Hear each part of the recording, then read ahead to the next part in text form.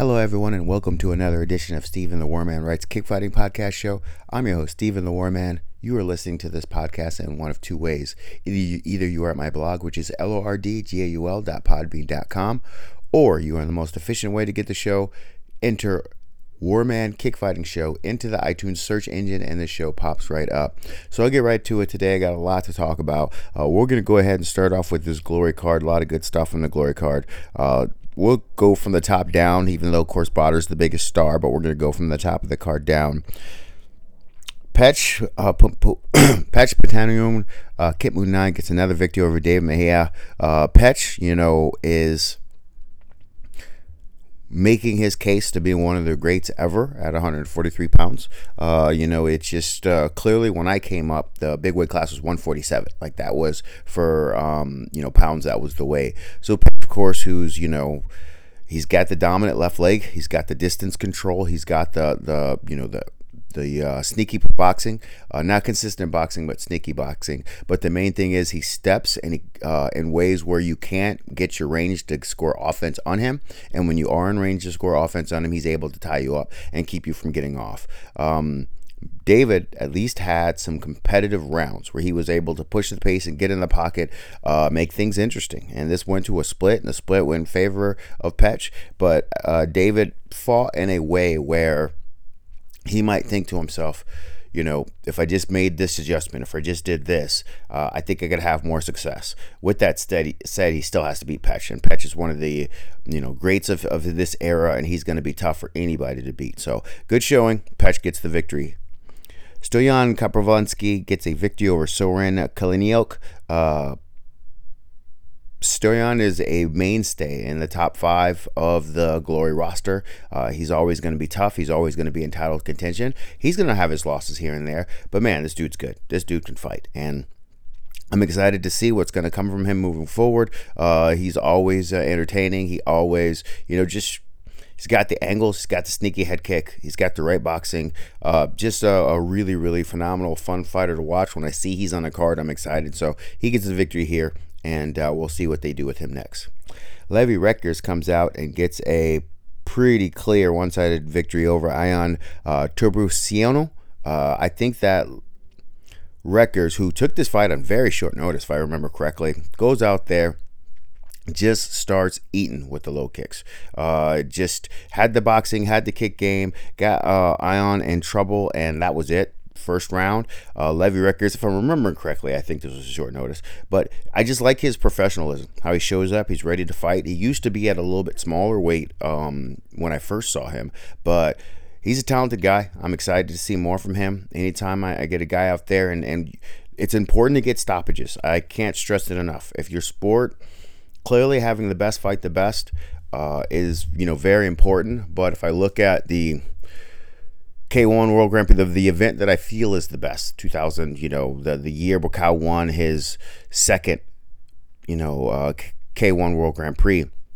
There was a stoppage in the finals. There's a lot of stoppages in the early rounds. You want to see the best fight the best, but you want to see stoppages. And so when I saw this on the card, I go, man, this adds to a very, very clean, very good card, So Levy going out there, handling his business, winning by stoppages. It's just good. It's good for the crowd to see it, and the strength of the crowd. Good audience there. I thought that it was good. I thought the crowd responded well. And shout out to Levy, and we'll see what comes next from him. Next, we've got Uku Jujindo as he gets a KO victory over Bader Hari. I mention it all the time. Bader he's not what he was, but he's still very good. And he's just had the most unfortunate streak since coming back to Glory between, decisions that didn't go his way, and, the gang fight that happened in one of his fights, and, the pulling out for the Morocco earthquakes and switching opponents because I thought they were still going to go with the same guy. Everything, and I'm telling you, everything about the flow to this, to what's happening in the later stage of his career. It's just, you'll still see a glimpse of what he used to be, and then all of a sudden the right kind of shot will land and he'll be in trouble. Even in his prime, his chin was vulnerable, like he'd been hurt, but he was just so aggressive. He was just so mean with his offense. He was a special kind of fighter. And that was both good and bad. Special in terms of he could turn it up and knock out anybody. Bad in terms of he was always chinny and he could go down by anybody. As he gets to the late stage of his career, you still see the talent, but Uku just timed the right off of a kick. He timed overhand right, caught Badr Hari clean, gets the KO, victory, gets knockdowns, and he gets the stoppage. Young, strong guy. I was surprised. I actually thought that he was matched well in his last one before the earthquake, and I thought that getting Jurjendal. And again, Badr doesn't care he wants to fight good guys. I thought you got a guy who was younger and hungry and wanted the opportunity, wanted to see how he would do on the world stage, wanted the name Badr Hari. I thought that this was an interesting decision by his team because it was a little bit of a step in the other direction. But, congratulations to Uku Jurjendal. Fantastic KO victory. One of the cool moments of the year. And hopefully he turns this into something. You can't just get big wins like this and disappear. You got to get a big win and turn it into something. Or else it's going to be like at the end of Mike Tyson's career. He had some losses to guys who none of us even know anymore. Like those guys, he wasn't Mike Tyson when they got the victory. So if they got that victory and then turned around and beat some guys, then people would be like, okay, let's follow him. Let's see what's going to happen. But those guys got those victories, and then they went back to being what they were, kind of, journeyman-ish guys. If Jurjendal is going to turn this into something, he needs to put on a streak, at least get himself to Badr, or to Rico, but, definitely a win to build on. But Bogdan Stoica gets a victory over Luis Tavares, a couple knockdowns from him correctly. Bogdan, I'm telling you, and I think this is his first win in glory. At one period of time, before the accident that he was in, I think it was a motorcycle car accident, I can't remember the year, but before that, he was so explosive. His brother was the technical one, was the, clean kickboxing, the low kicks, he was the technical one. Bogdan was the explosive, jumping knee, spinning hook kick type guy. He has always had the athletic tools, and his weight just kept going up. Now he's campaigning here for glory at light heavyweight, but he made most of his name around what would be the middleweight division and a little bit below that. But it was cool to see him get this victory. Luis Tavares, a talented guy. And Luis Tavares is one of the rare examples of you fought on the big stage, you lost, you earned your way back to the big stage, and then you started to winning. Luis did it the right way. Tough fighter. Fought a lot of guys. I think he's got a victory over Levi Rickers back when he was, back on the Dutch circuit. But man, Bogdan should be able to turn this into a run. It's a good win. It's a good win. At minimum, get one more, and I think that'll get him in there because the division doesn't have as many guys. But he's a fun name to have around, and if he gets to it, it'll just be really cool for me just to see him and how he's progressed through the years, even just getting the title fight opportunity. Because his first showings in glory didn't produce it. He got stopped and injuries and contracts and where you're gonna fight and money, and it kept us from seeing what he could be. So this win was really cool. So good for him. Hopefully he uses it and moves forward. Alexander Petrov gets a victory over Kim Mabrok. The young guy who they are building, Mohamed Tuchasi. Tuchasi is a guy who they got something there. Okay, this victory over Edward Alexeyan. The 3 knockdowns in the second round doesn't tell the story. He was better everywhere. He's able to get stoppage with step knees. He's able to, knock you down with the boxing. His low kick game, he's just a complete kickboxer. They have something here, and they're building him the right way. Clearly, the hope would be to do like, Hamich's fighting next month. But clearly, the hope would be to build him in a way where people see stoppage, title fight. You want to have that excitement. So you got to have guys that are just beating the lowest, beating that level, that early level once they get into glory, and then you get them a step up opportunity.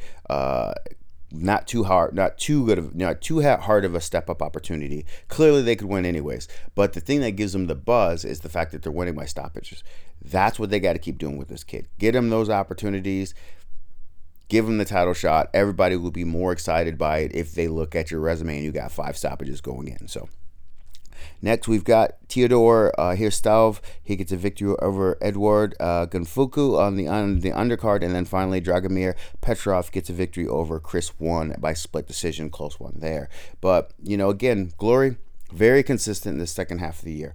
It's showing their health. Like, they're selling well. They've got a good TV deal. I think it's Videoland there in Holland. So they've got good, streaming rights there. They are doing good on house numbers as far as getting attendance going. They're in a healthy spot right now. And a lot of people think about them back when you were seeing when they were on Spike TV and stuff like that. It was a really good deal. The US TV deal was their best TV deal. So in that regards, they did good things. But they lost a lot of money on travel and bringing fighters in and just flying the team over. And, a lot of things have changed. And their business model is extremely stable. Like, they put themselves in a position where they're stable. And clearly, I would love for them to come back to America. I'd love for them to do Asia again. But it's going to come down to, you've got to get the right TV deal or streaming deal that's going to make it worth it for you, or else you're not going to have success with it. So, good stuff there by Glory. And their card coming up November 4th on paper is the best card of the year. And I'm not going to get into it now. I want to give it all of its attention when we get closer. But they're looking at, by far, their best card of the year coming up. Really, really good stuff. So I'm going to go ahead and... there were a couple one championship results that I'm going to look at. I won't look at them all. There was a lot of stuff, but, I want to touch on a couple things. Rongbong gets a... KO over Punsuk with punches. Petchdam get a victory over Pet Palangchai.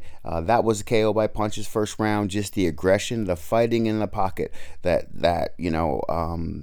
they really want to see, that Chatri really wants to see.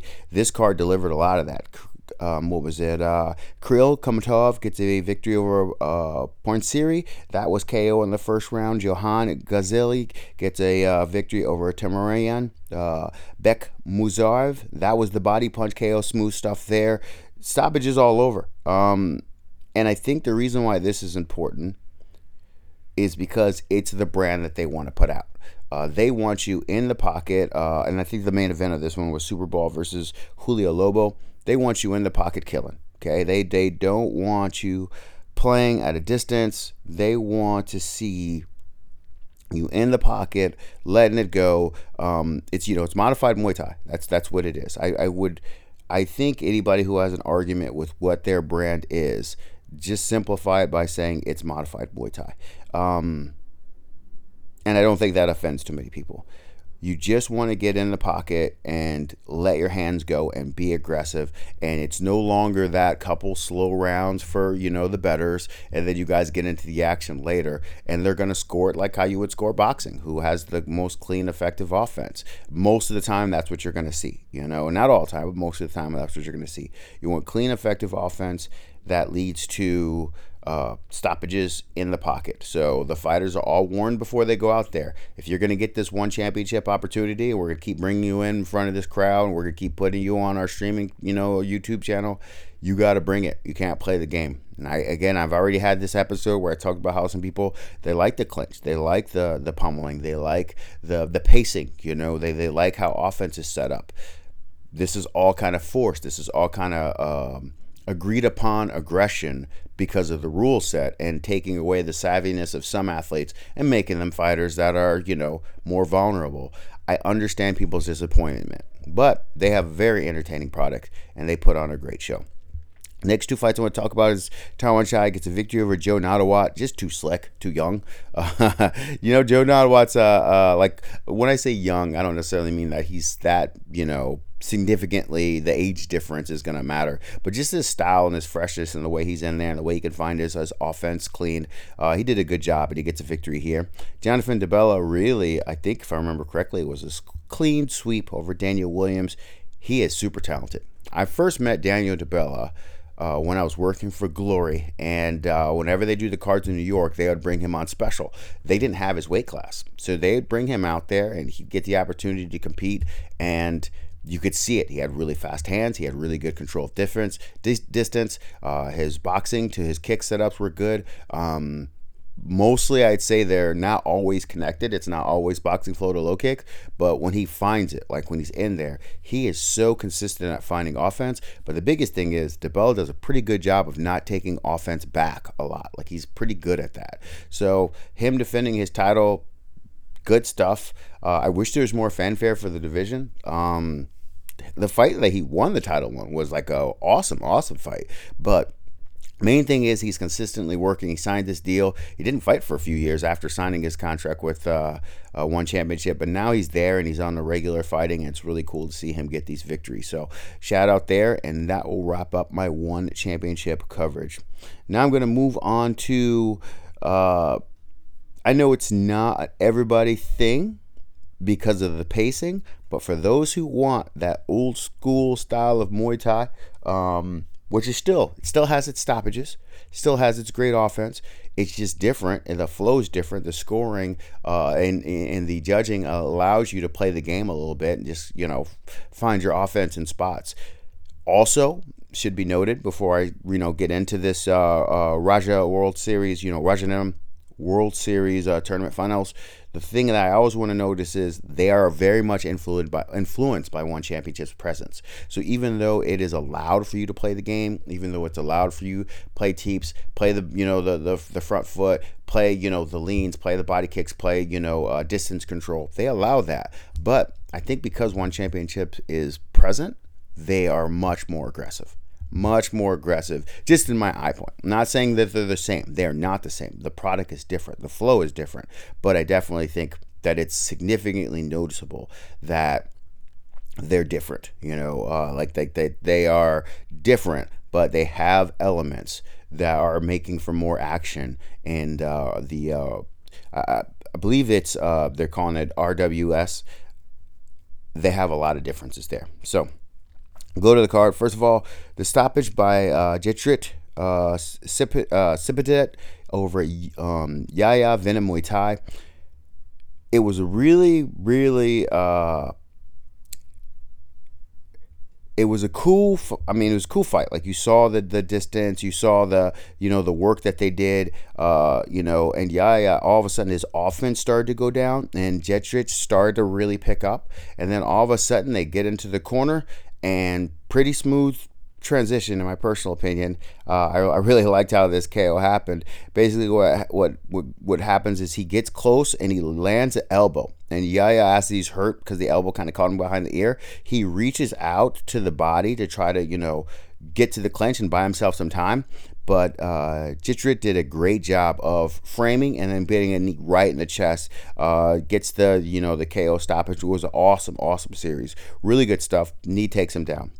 Next, I got Muhammad Rahini Bazad. I think I got his last name right. Bazad did a really good job in this one, but Revo was leading the dance. He was scoring clean. He was closing the distance, and then all of a sudden, Revo, after an exchange, he goes to the high guard, and he's got his leg up, so he's hopping on one leg and prediction of the kick. And just the distance where Bazad was, he kind of got to the outside and he fired a body kick that got through absolutely clean, unblocked, while Revo was on one leg. Revo goes down. He takes the KO stoppage from the body kick. It was just as smooth as clean of a kick as you can land. And Revo had some good moments before it. You could argue after round one he was up. And that didn't mean that Bazad didn't have his moments. For sure he had his moments. He held he held his ground. And it also, another thing I'm starting to see is people are trying to do the Moroccan, type hold your ground, and when you go against that Thai style, Chingiz Alzov, hold your ground, score offense, and if they're gonna just play that long guard, just keep letting your hands go. So a lot of people are trying to play with that. Clearly, it's gonna come down to the athlete and if you're good enough to do it. But he played with that and he had success here and there. But I thought Revo was leading the dance. I thought he was winning the fight. Next thing you know, we get to that second round. He's bouncing on the leg. Bazad gets through clean with the body kick and he goes down. Fantastic stuff. Pechmai gets a victory over Osamo Revolution Phuket. And then we had Jam Pranchai gets a victory over Alfie Pierce, by decision. Are definitely good stuff there. 2 stoppages, so we're going to get to the tournament finale. So they had, over the last few months, they've had tournaments. So these are the finales. Ritawada Pityindi Academy gets a victory over Hercules War Shorawot. Here's my thing with this fight. So this, short delay. So this KO this KO is one of my favorite KOs of the year. So basically, solid back and forth between Ritawada and Hercules. They had some good moments. I thought that Ritawada was just a little bit savvier, leading the dance. He had some slick stuff that he played with.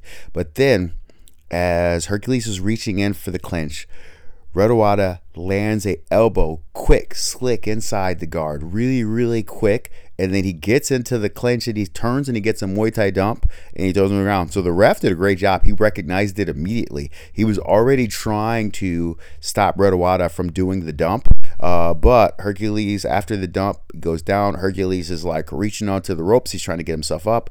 It was as cool and as clean a KO as you were going to see, but you had to have the eye for it because it was definitely extremely subtle. So fantastic job by Ritawada. Really good. When I do my 2023 year in kickfighting highlight, this KO will be in there for sure. It was some slick stuff. Awesome stuff. And a big time year for kickboxing and Muay Thai. We got a lot of fights. So finish the card up with the Thanachai getting a victory over Yodwicha. This fight was excellent. The reason why it was excellent was Thanachai, as I mentioned before, he was able to win on playing the counter game, playing the distance, playing the quick kicks, playing the lead leg tap. He's able to find his offense. Sneaky head kick scores, gets Yodwicha, unraveled. Like, he did such a good job. And then Yodwicha realized, I just got to bring the fight to him. And I remember Ryan Scalia, he's doing his thing in boxing, living his dream. He's a matchmaker, works with a lot of fighters. When he was really big in kickboxing and Muay Thai, we were talking about Yodwicha, and he said something. He says, Yodwicha seems like it's important for him to win the fight how you normally win fights. So if you're a clinch guy, he tries to beat you in clinch. If you're a kickboxing guy, he tries to beat you with kickboxing. So when he came up, when he first burst on the scene, young man, 16 years old, and everybody's kind of talking about him, that's what he offered. In this fight, now that he's older, more fights, better understanding of the game, he knows when he's down that you got to change the fight. And he started to land some clean right hands and getting his scores around the corner. But the whole feel of it was that he was fighting back. It was like Thanachai is winning, Yodwicha is fighting back. Still did a fantastic job. Put on it made the fight entertaining. Thanachai gets the victory and he wins the tournament. Awesome stuff by RWS. I'll definitely try to be regular. They do a good job of posting. They post highlights and they post full fights. So yet another stand-up, kickfighting opportunity where people are getting wins or they're getting exposure. So really, really awesome stuff there. So I want to talk about the unfortunate going-ons of Buakaw Pramuk. This is weird because if he doesn't get a fight in the next couple months, in the next, between the end of the year, this will be the first year that I can think of that he fought in the year and he didn't get a victory in the year. So like, he didn't fight in 2020 and some of those COVID years. He didn't fight in it. But if he fought in the year, he usually got a victory in the year. Here we have an example of because of what's happened this year, he gets the Rikia Ampo fight in Japan, which, considering his age, did phenomenal. Ampo's young and he did great, and it was a decision. They called it a draw, and a lot of people knew that. That's kind of, Buakaw was really going to have to perform well for it to not be a draw, so he got that draw. And then we have the Yoshihiro Kido. That fight was going his way. He was getting ready to stop him. Then there was a head clash that caused a cut. And then we get the Wang Yang Long fight, and Wang goes out there, and I think it was called a no contest because of rule set confusion, but Wang just kept doing a bunch of wushu stuff, like Xianxiao stuff. So he do a bunch of side kicks. If they get in, he would try to throw Buakaw on the ground, and it was a mess. And then all of a sudden they stopped it. They decided not to do the fight, and then it just showed Buakaw hitting pads for the crowd, stuff like that. It was a horrible scene. It was not good for any of the parties included. It looked bad. So I am grateful that he is at this stage still fighting, still out there, still competing, still doing things, because he's in his early 40s now. And it's crazy that I watched this kid shock the world by beating Masato 20 plus years ago. You know, like, it's just, he burst on the scene in 2004. That was the World Grand Prix that we are. And then next year is going to be 2024. So we're about to be 20 years removed from when he had that great debut that shocked the world. It's just, it's crazy that he's still out there, still doing it. But at the same time, he's, you know, between the legal stuff which he still deals with. A lot of times he has to do exhibitions and stuff like that. He is still dealing with some of the issues from his time with Paul Pramuk. But man, he's an all-time great. He's a legend, and I hate that it's gonna, you know, that it's when he has these moments, because I really wish that they could just get him, you know, as he goes down the end of his career, one more K1, you know, tournament run, one more, you know, a glory opportunity, something like that. All I know is just it hasn't worked out. So, but whenever he fights, it's gonna be posted. He's that famous. It is must-see TV. Whenever he fights, it is gonna end up on your Facebook wall. It's gonna end up on your Twitter wall, or you know, TikTok. You're gonna hear about it, you know, win, lose, or draw. He's that big of a star. But him, Badr Hari, having rough years for sure. Gonna go ahead and wrap this show up with something that I said I was gonna do, and now I'm returning to the focus of it. I am going to spend the rest of this show talking about Tiffany van Soest, who just retired, and I mentioned that I was going to really focus on what made her career great. And she really did have a phenomenal career. She decided, she's 34 years old, so she could keep going if she wanted to. And I know she flirted with MMA for a little bit. She did a few fights. I was surprised she didn't go back and do more. But she loved kickboxing, loved Muay Thai, traveled. I mean, and she's had her ups and downs in the game. She's had a few coaches, you know, some coach changes, relocation, moved to Holland. Like, she's done some things. I don't know where she's now, but like, she's done some things in her career, decision-wise and whatever. There are things that affected her, and she just kept working through it, kept fighting, kept looking for opportunities. The first thing I'm going to talk about, not just her fight style, stuff like that. The number one thing I want to give Tiffany van Soest credit for is, of her era, I would argue that she fought more of the elite girls on the planet than anyone else. I would argue that she fought more of the elite. The only one I'd say is close is maybe Iman Barlow. But as far as between kickboxing and Muay Thai and different promotions, I would argue that she fought the best. So let's go ahead and go down this list of people, because there are going to be some names you're like, I didn't know that. So back, and I believe it was for an amateur title, she's got a loss to Jenna Castillo. Now, Jenna Castillo didn't end up being the fighter that I think a lot of people thought she was going to be. Started flirting with MMA. She didn't end up being that fighter. Like, she didn't end up, being what we thought. But she had some good buzz coming out of California when this fight happened, and that was a good. She beat Tiffany, and no one knew at the time what Tiffany was going to be. But she got to Jenna Castillo on the resume. Then we move forward, and then she gets Lena, and this is one that a lot of people don't know about. Then she gets Lena Ovechenikova, who people know that she got in the Bellator. She's kind of got a pretty look. She especially in the Instagram world, she sold herself a certain way. But Lena was a Muay Thai fighter. That's where she came from. So Lena, Ochenkova, got it now. Lena Ochenkova, who's known mostly as Lena, she fought her very early on, and she got a victory. Now, I think it was broken hand victory, so I think it was stopped in the corner. But it just shows, here we are, 2011, she's fighting international opposition. We get Vivian Leung, Heidi, and then all of a sudden, she gets Jerry Sots was older when they first met, so I that should be noted. But in this 2012 year, she goes against Jemima Petrain. Now, Jemima ended up, I believe, she fully focused on boxing recently. I think she was on the Holland Olympic team for boxing. But if there's one heartbreaking moment that I've had in women's Muay Thai, women's kickboxing, Erica Kimimura, Jemima Betrain, all in that same category of I wonder what if. Jemima was awesome. She was really strong. She was almost like a smaller Jeraine Durandami. Like she would stay in the pocket and just use her strength and let her hands go and get stoppages. So she was really, really tough, and she had really good forward aggression. Tiffany fought her back in the day, both of them in their prime, and the fight ended up being a draw. The thing was, Tiffany had produced knockdowns by spinning back fist.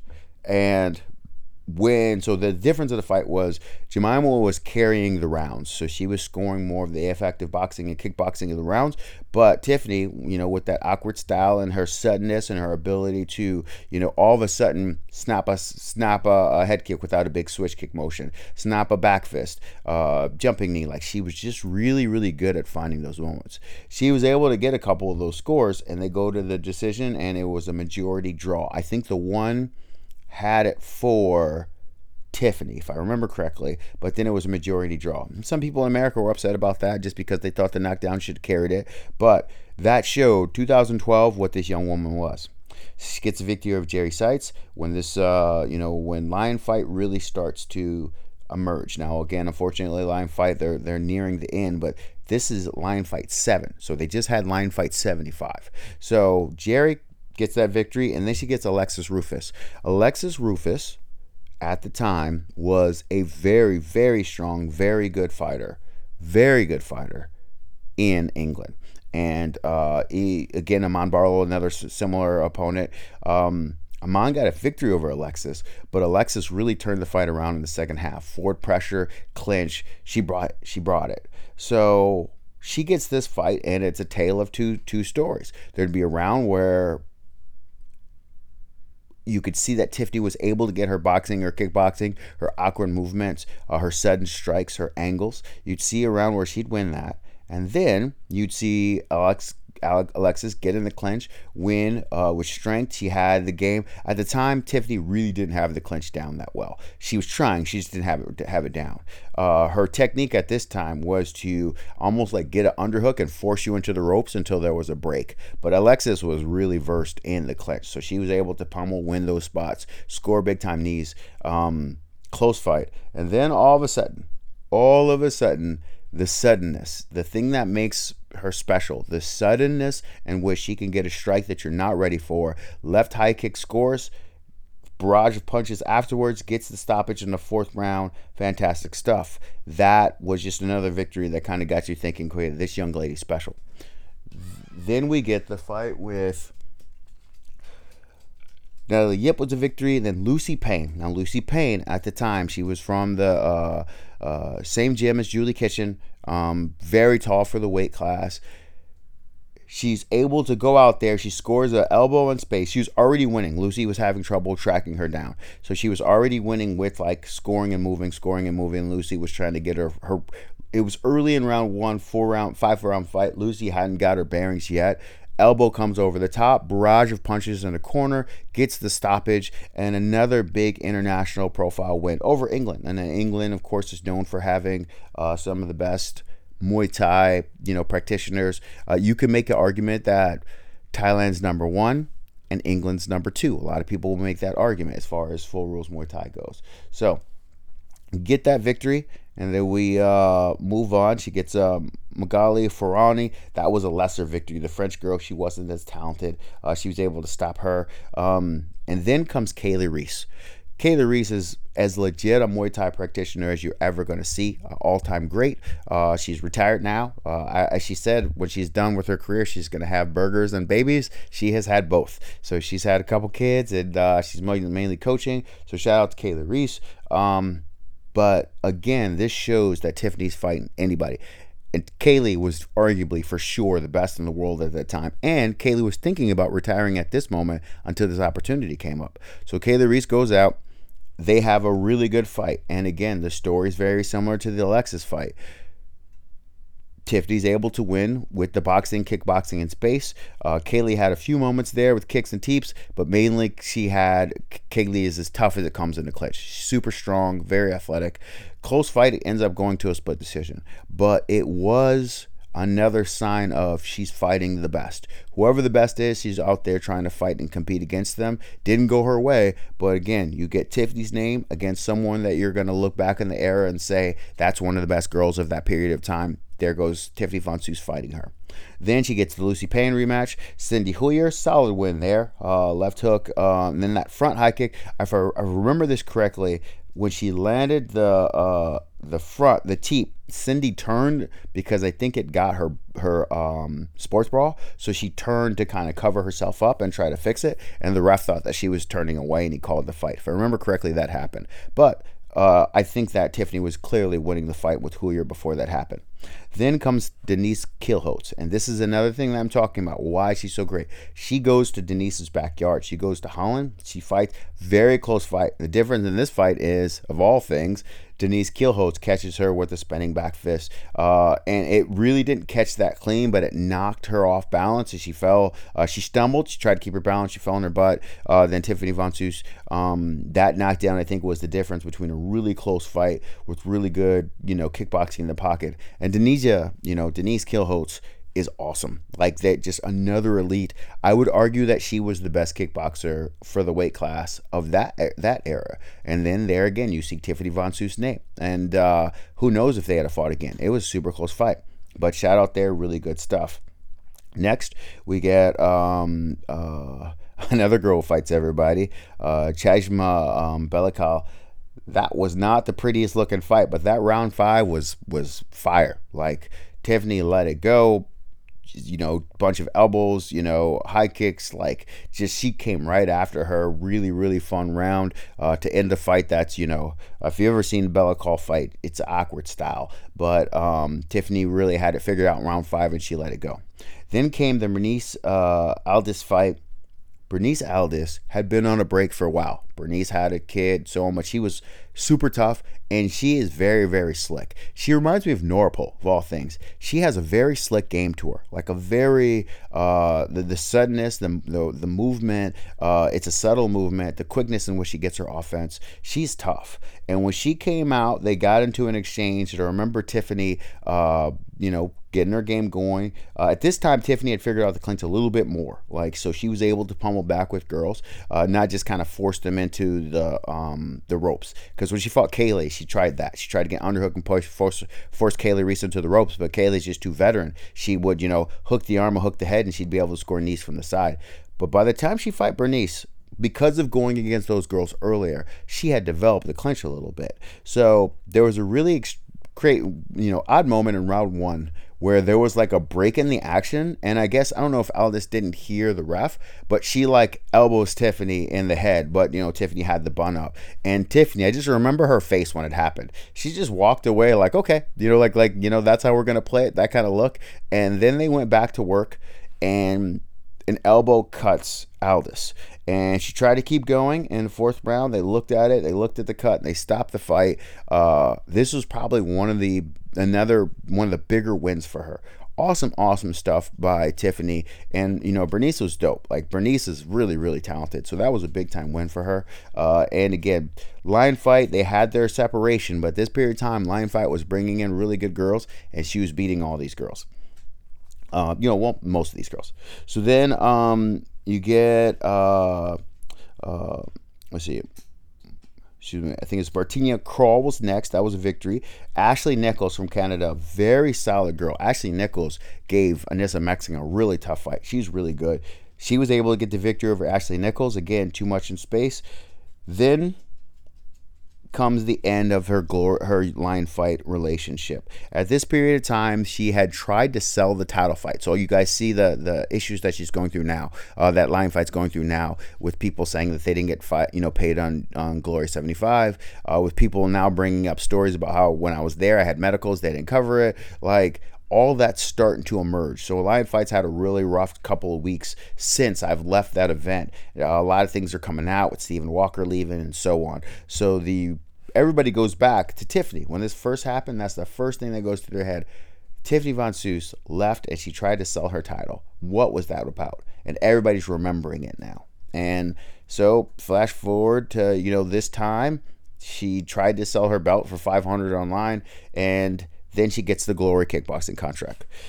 That is what began the final stage of her fighting awesome people. Remember, the first fight that I told you about, the first, breakdown I did, the fight with Jenny Castillo was in 2010. So here we go. We flash forward to today. She gets a Glory opportunity. She gets the Esma Hassas fight. She won a decision, but she scored a really clean switch stance KO or knockdown, which shows the skill that she has. Jessica Gladstone was more of a full rules Muay Thai girl who, from Canada, so she wasn't going to be able to offer the kind of offense needed to really challenge Tiffany. Tiffany too good with the boxing and kickboxing in space. Then comes Emile Debbie. Emile Debbie had some talent. Like, she did some good things, but she was never able to catch. She was never able to corner, for long anyways. She was never able to get consistent offense against Tiffany van Soest. Very underrated win for her because Emile Debbie was good. So definitely big time victory there. Then Miriam Osla, tough German girl who fought everybody. Shout out to Miriam. Ma'am also went down to, she fought Kaylee Reese in her backyard. So she went to Perth. So she fought everybody. Tough girl. End of her career, I remember she had some brain swelling and they had to do surgery. I think she's okay now. But, my heart welled for her because she took the fight on short notice. Tiffany was supposed to fight somebody else. So Visa, whatever happened, she wasn't able to do it. Marosa comes in. Ursula loses TKO by punches, but she made a good account for herself. But there it is again. French fighter. So now you're hearing Ursula, German fighter, Debbie, French fighter, Gladstone, Canadian fighter, Esma, who was Moroccan Dutch. This is, Ashley Nichols, Canadian before that. You are seeing Tiffany fight all the best, and there's a different flag next to a lot of these best. Then comes the first fight with Anissa Meksen. That's when I think you see how talented Anissa Meksen is. She's slick. She was able to get up on the scorecards. Good subtle movement, clean boxing.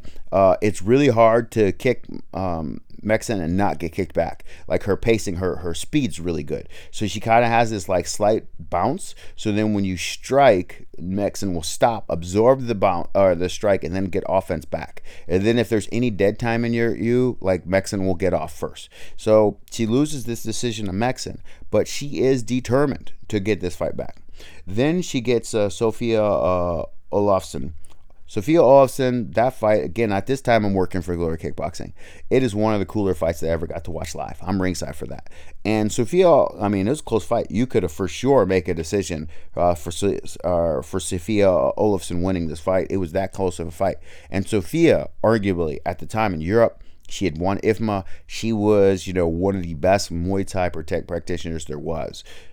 Good. Tiffany had the hot start, got the kickboxing going, some clinch work, and then the forward pressure. Sophia has this weird power hand. It doesn't turn, like the knee doesn't turn. Her whole shoulders don't turn with it, but she was able to get close and score. Good, tough fight. Probably at the time the best victory, in my opinion, of Tiffany's career when she beats Sophia. Then comes the rematch with Anissa Meksen. Meksen gets a decision, and this was in France, but it was closer. In the decision, it was a split. So she was closing the distance every time. Like, she was getting closer in the outcomes. And, some people didn't like that they did a rematch of this fight right away. I understand that. Like Volkanovski and Max Holloway and MMA, Volkanovski said, it's like they just want us to do it until he wins. Some people kind of felt that way about this fight. But with that said, professionalism, skill, growing, Tiffany just kept getting better. She just kept getting better every fight. Then comes and again, I'm ringside for this next one, Anissa Meksen and her fight for the third time in Chicago, and this time it goes Tiffany van Soest's way. So no matter what, she's got a victory over one of the best girls of her era. This has to be noted because you have a strong argument for Anissa Meksen being top 3, top 5 all time. You have if not number one, most people have her number one. You have a strong argument for that. She beats Mexen, and I think the difference was there was an exchange where they got into the clinch, and again, you get that active clinch for 3 seconds or whatever for Glory, and they get into the moment, and Anissa, I think maybe she thought that there was going to be a break in action, and she slows, and Tiffany just kept striking, and when she bent to the side, Tiffany brought 2 knees up to the face. One of them got in clean, and it put a bruise, put a really bad, like a scar that she had to work with through the fight. And that happened round 1, so as you can imagine, 2, 3, 4, 5, it just gets worse. And I remember that event was a 2-day event, and Mexen and Tiffany were the main event of the first day. And Mexen, of course, is super disappointed, super upset about it. Which happens. That's the sport. It happens. But you can argue that Mexen outscored her over the 5 rounds. But man, when you have such a target there, Tiffany's work, and again, it wasn't, even though you gave Mexen credit for rounds, you would never say that she blew Tiffany out of the water in any of those rounds. Tiffany was right there. Those rounds could have gone either way. But that round was one of the most important, I'd say, of her career, because that led to her getting her best victory. So 2018, she gets Sophia Olofsson. 2019, she gets Anissa Mexen, and she becomes the Glory champion. Then she gets Aline Pereira. Aline Pereira is a good victory, but Aline she didn't have a lot of experience. Like, she doesn't have a lot of wins over elite girls. That was a huge step up for Aline. I really like the Minazo Kobayashi fight. I think if you wanted to say what fight best exemplifies how talented Tiffany van Soest is, as far as her whole complete offense, the spinning kicks, the subtle boxing, the high kicks to offense. This is it. If she when Tiffany van Soest has kids one day, if she decides to go in that direction, when she sits down and she shows her sons and daughters a fight, that should be the fight that most exemplifies how talented she is. She put it together tonight. And Minazo's good. Like, she's a talented girl. This fight was made because they had the deal. They made the deal with Rise. And I was talking to Robbie Timmers, he's a friend of mine for almost 20 years now. And we worked together in Glory Kickboxing. And I said, well, now you guys have this deal. You should have Minazo Kobayashi fight Tiffany. I just threw it out there, just offhandedly. Like, it'd be a good fight. And the fight's made, and then he messaged me and said, hey man, because you said that fight was made. Minazo's tough, and even though Minazo lost her second fight, she's really good. Do not rule her out. Cedric Dombe lost his Glory debut, and then he became great. So do not rule out Minazo Kobayashi being on your list or being in the Glory title picture down the road. She's very talented. She's not very big, but she's very talented. But anyway, she put it all together. Minazo is defeated by Tiffany. That is the fight, I'd say, that exemplifies her career. Then she gets Sarah Musadek. Close decision. I thought that she won clear, but the crowd just fell in love with the Dutch fighter, and they wanted Musadek to win. She kind of cheered. She kind of made it seem, I think they were booing Tiffany, and Tiffany was like, grateful for the opportunity to fight in a big stage in front of all those people. So it was kind of a unfortunate moment, but it happened. She got the decision, so they decided to do the fight again. And in her swan song, in her last fight, Tiffany won it how Tiffany wins it. She had a very subtle step to switch stance where she shoots the left kick. Sarah Musadek didn't see it coming, gets the KO head kick. That rounds out a all-time great career. In my personal opinion, if you have Tiffany van Soest in your elite fight, like if you rate her with all the best, you cannot put Tiffany van Soest anywhere outside of the top 5, in my opinion. She is an all-time great. She has fought, and I don't care where you place them. I'm not that person. I'm not that, got to be 1 or 2. I'm not that person. There are people who I like that have strong arguments, like in men's. I like Bukaw and Tyrone Spong for having, like, the best resumes in all of kickboxing. Like, I like them. But it doesn't mean that one has to be better than the other, or that one is, like, significantly better than the other. When I look at top 5s, just as long as I feel like the names that are in the top 5 have an argument for being there, I'm all in favor of it. And I think the legacy of Tiffany van Soest is she is a top 5 fighter all time in women's kickboxing and Muay Thai. This is clear. I think that there's no doubt. I think if you look at her resume, who she fought, when she fought them, I think that stands for itself. I think that the Tiffany van Soest style will stand out. You will look back on this and say, man, she was so subtle with her angle changes. She was so quick with her boxing and her fast hands. And this is a girl who dropped weight. She started fighting a little bit heavier. She fought around the, I guess what we would call 127, 125 pounds, and then she moved down for Glory's 122 pounds. And I think when she fought mixed martial arts, she moved down to 115. But like, there was a change in her body when she like started to really focus in on being the best in the world.